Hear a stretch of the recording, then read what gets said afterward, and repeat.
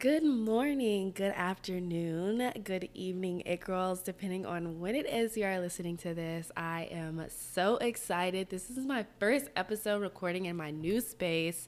Update, small update, but huge update, girl. I have moved to DC. So I'm from Atlanta. I've lived in Atlanta my whole life. And I recently just moved to DC at the end of last month, beginning of March.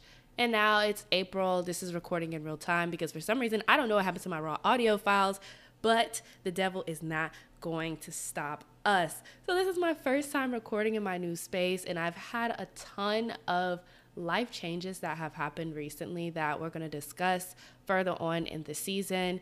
But for today's episode is like one of the most intriguing, interesting concepts, conversations that I've ever had with literally anyone, with myself and with God. And that's about generational curses. There's literally so much we can talk about with generational curses. And girl, also, I'm coming off of a sinus infection. Hashtag, but still going through it. But thank God, my God, the God I serve has healed me. Okay, and I'm healed in Jesus' name. But because of that, I am sounding pretty congested, and I do apologize about that. I know the quality of my mic is still really good, but I've tried, and I didn't want to delay this episode. And we also had a bye week last week because of my sinus infection. It was really, really bad. So without further ado, me and my stuffy nose blocked signages, we gonna have this conversation about generational curses. And as I say the word, I just want you to think of a couple of curses or a couple of bad things that are adamant that kind of happen repeatedly in your family. And then when we talk about generational curses, we see them, one, as we are living, right? I know, like, there are things that are very prominent in my family, I would say, per se. One example is drug addiction. And there are literally a couple of there are a couple. I'll just throw this out. We got drug addiction in my family. We have sicknesses like heart disease, like diabetes, obesity. So there's like a lot of health related things in the family. Drug addiction is also health related. Society, nature versus nurture. We talk about is actually a disease. However, that there are things that kind of repeat in my lineage. And so I challenge you to really think about some of the things that repeat in your family. And you can write these things down. And one thing that has helped me, and I'm going off on a little tangent, but we're going to open up our Bibles, don't worry. But one thing that has helped me when thinking about these generational curses, and I sat down with myself, this was in high school, and I was fed up as fed up as a high schooler could be, right? Like, I make the joke all the time. I was like 13 going on 30, 16 going on 65. And I was like, I am going to break the cycle. But how do I break the cycle? What do I do to break the cycle? What cycles am I breaking? There's going to have to be parameters that I put in place, right? That I'm going to have to move different. And I talk about moving different, like within dating, based off of the outcomes that you want to get. No matter what in life, you may have to move different based off of the goals that you are setting for yourself. So if I know that, I don't know, just for an example, because I knew somebody else like this, alcoholism ran very deep in their family, just like drug addiction runs in my family. So when it came to like drinking, my friend does not really drink. Like, at all, really. It has to be a very special occasion for my friend to drink. But because they know that alcoholism runs prominent in their family, they're like, okay, I don't want really any chance to fall into this. So I'm going to move differently. I'm not going to drink socially. And it gets to the point, especially at my age, where it's like if we're socially going out and people do not order a drink, people sometimes like bombastic side eye, like, what's wrong with you? And my friend literally had no problem. Like, it's not like I'm an alcoholic or anything. I just want to make sure that I'm moving in the most healthy way possible. So at my 16-year-old self, being fed up with the things that I was going through and the things that I saw my parents push on me, whether it was on purpose or not on purpose, most times not on purpose, I would be like, I'm not doing this for my child and their children's children and their children's children. So there is a huge question within the Bible. Of course, I talk about the Bible a lot. You don't really have to know about the Bible. Hell, I'm still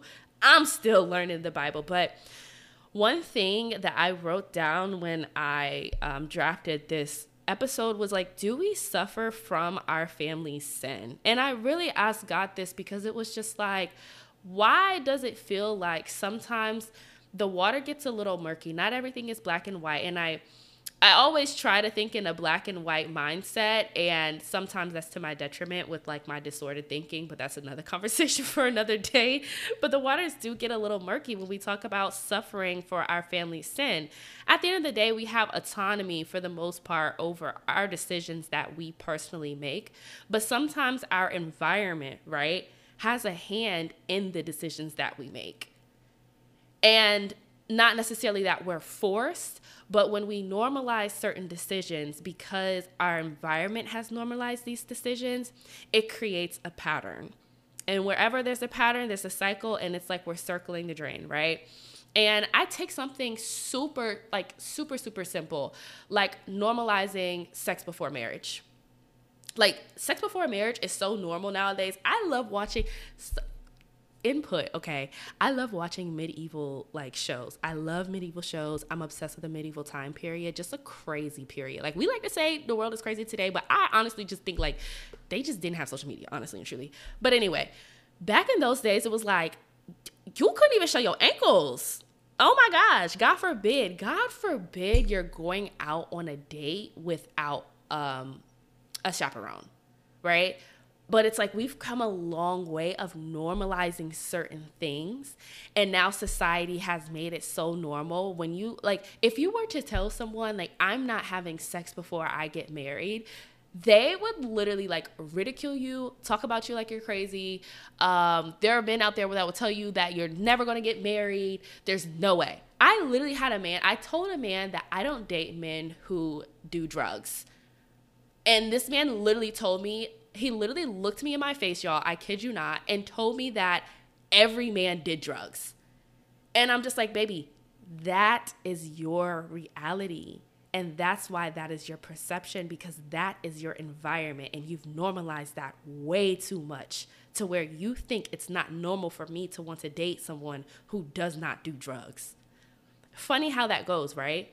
This man literally looked me like straight face and was like, every man does drugs. I was just like, oh my gosh. But to my case in point, we don't suffer from our family sins. However, we see a certain amount of things that go on in the Old Testament when it comes to this.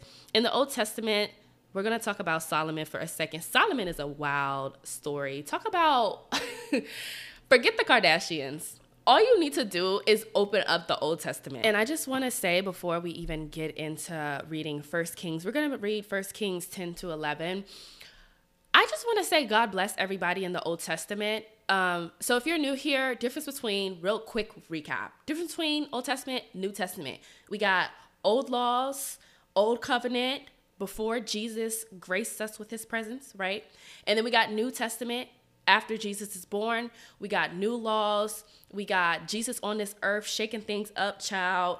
We got 12 disciples. We got a lot of miracles. We got stuff, brewing up. And then we have new laws. We have Jesus' crucifixion, and we have resurrection. And boom, we have today the new covenant that we are currently living in. And then it also tells the future of what's going to happen when God comes back. When Jesus comes back, okay? So I literally just summarized like the purpose of the Bible, really. But with the Old Testament, we got old covenant, we got old laws. And back in the day, there are so many examples of people suffering because of their family members. And I'm reading this and I'm like, yo, is that what really happens like today? Am I suffering because of the sins of my father today? The short answer is no, I'm not. This is why Jesus graced us. Well, this is why God brought Jesus in human form to fix some things that were going on, because really, God bless everyone in the Old Testament, all them laws that they had to follow, like,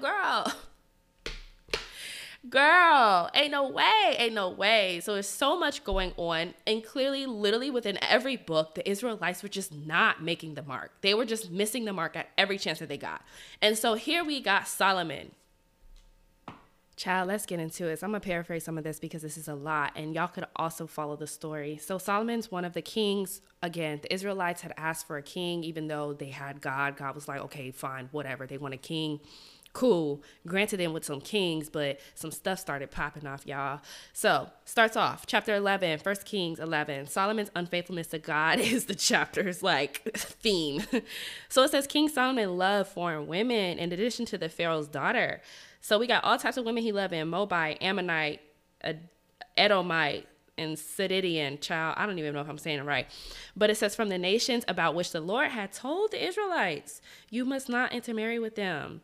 And if they intermarry with you, because they will turn your heart away to follow their gods. To these women, Solomon was deeply attached in love. He had 700 wives who were princesses and 300 who were concubines. And they turned his heart away. First of all, child, let's get into it. When Solomon was old, his wives turned his heart away to follow other gods, just like God has said, right? He was not wholeheartedly devoted to the Lord, his God, as his father David had been. Solomon followed the goddesses of the Sidonians. So he basically was all over the place because he had all these wives and basically disobeyed God. And whatever God said was going to come to pass, did come to pass. So skip down to verse 9. The Lord was angry with Solomon because of his heart had turned away from the Lord, the God of Israel, who had appeared to him twice. He had commanded him about this so that he would not follow other gods, but Solomon did not do what the Lord commanded. Then the Lord said to Solomon, since you've done this and did not keep my covenant and my statutes, which I command you, I will tear the kingdom away from you and give it to your servant. Listen to this part. However, I will not do it during your lifetime for the sake of your father David. I will tear it from your son's hand.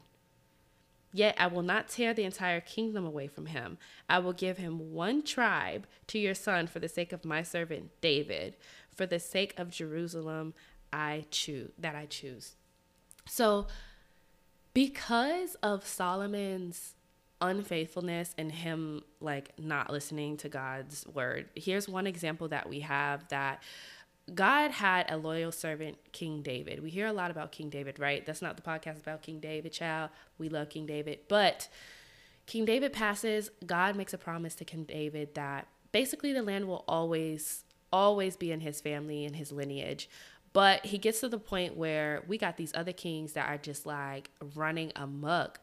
And because of this, Solomon's son is going to have basically the kingdom snatched away from him.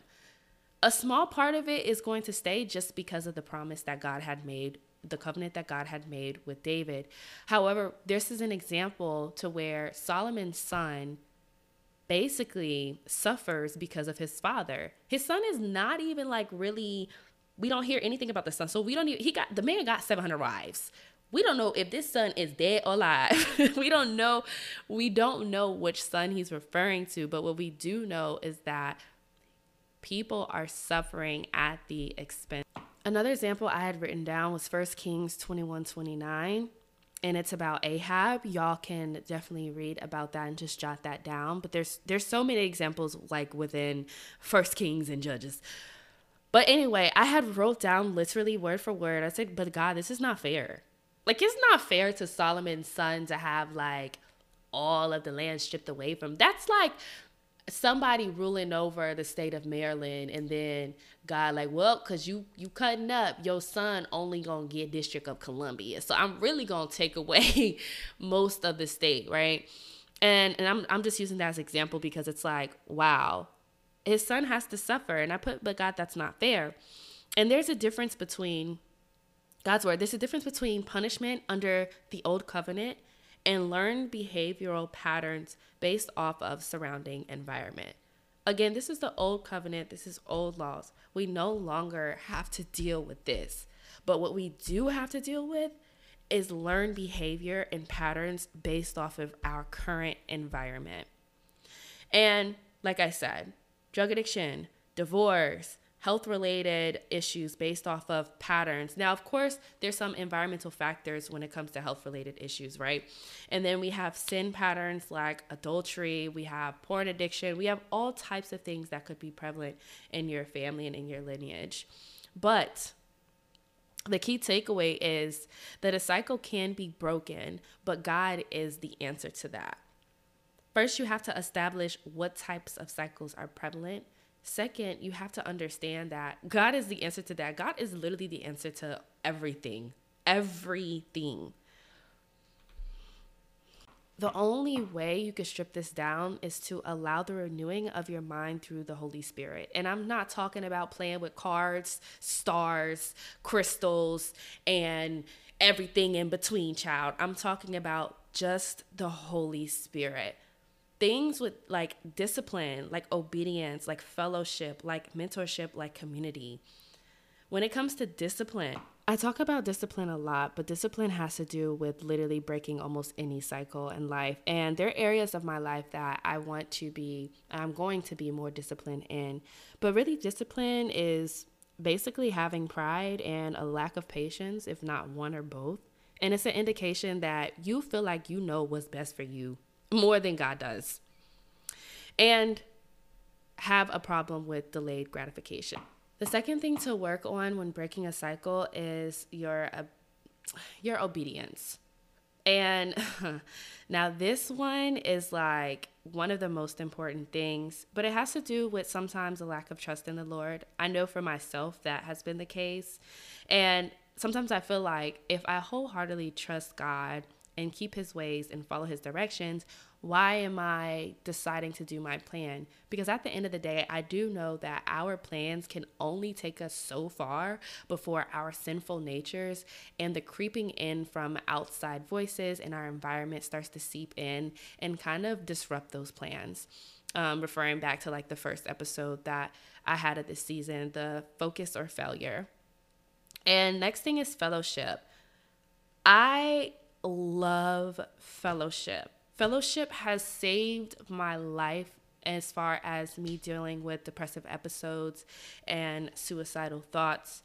The fellowship has to do with the time you spend with God. Not only the time you spend with others, but also the time you spend with God. The more time you spend with God, like any relationship, you cultivate the relationship. You learn more. And you become more hypersensitive of your old ways and your sinful patterns. When I started spending more time with God, I started to become more hypersensitive of not only society's view of how they feel like I should behave and act, but also my family's view of how I should behave and act. And I do want to say, although I love my family, sometimes I understand that they are not going to understand certain things. I have conversations with my mom and I'm like, okay, yeah, she's not going to understand this. This is beyond her level of comprehension because of the walk that she has with the Lord. And everyone's walk and relationship is different. But it's like whenever, and I even remember this going back to middle school, I used to go on this trip that our church had all the time during spring break. It was called Ignite. And one of the girls was like on fire for God.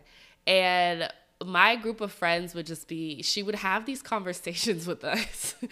And we would just look at her like, girl, the conversations she had with us, we were not on her level. And at the time, we thought she was just doing too much. Like, girl, you're doing too much. It was one of those like Jesus freak like things. Like, okay, girl. But looking back now, it's not necessarily that. It's just my faith and my relationship with God was not cultivated enough to really have those conversations with other people who had a better relationship with him. And sometimes that is the case. But through fellowship, you have God to talk to. You always have someone to talk to. And leading to that, after fellowship, is mentorship. And there are different types of mentors that you can accumulate and that you can have in life.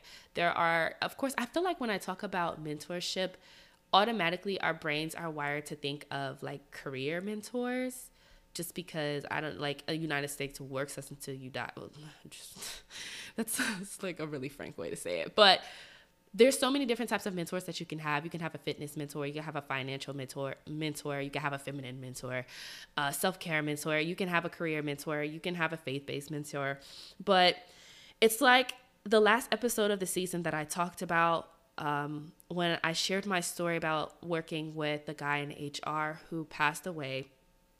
And I talked about how sometimes God will send people in your life to look out for you. People in your life that you can learn from, someone who has more experience, but not necessarily older. And you have to be open to that. I know it's easy to look at someone older and be like, I really want them to be my mentor. But sometimes there are people who are younger than you, if not your age, that are further along in that section of your life that you can ask to be a mentor. Or they're more wise, like King Solomon asked for wisdom, and he was very wise beyond his years, just referring to 1 Kings 2-4. So those are the things, if you want to break the cycle, those are things that you have to look out for. And the last thing, after you have discipline, obedience, fellowship, and mentorship, I wrote down is community. Man can never be alone, which is why God made Eve. Adam could not be alone, which is why God made Eve. And although they were banished from the Garden of Eden, it is a lesson for the company that you keep, for one. But God always allows for choices. God gave Adam and Eve choices. God gave us choices. We still have choices to this day. But surround yourself with people who will hold you accountable to your sins and your patterns. And it's very important to do that because our community has a hand in our environment. And if you're wanting to escape the environment that you see that your family has created, you're going to have to survey the type of people that they keep and the community that they keep. So no, you do not suffer for other people's sins. You do not suffer for your family's sins. You have free will and the opportunity to choose life. Every day you can reinvent yourself. Do not let people dumb you down and tell you that you cannot change. With every minute, every day, you have a new opportunity. Every day, every week, every month. And the battle is not yours. The battle is never yours. It is the Lord. And you can never stray too far away from him. So God loves you. I love you. Share this podcast with a friend, and I'll see you in the next episode.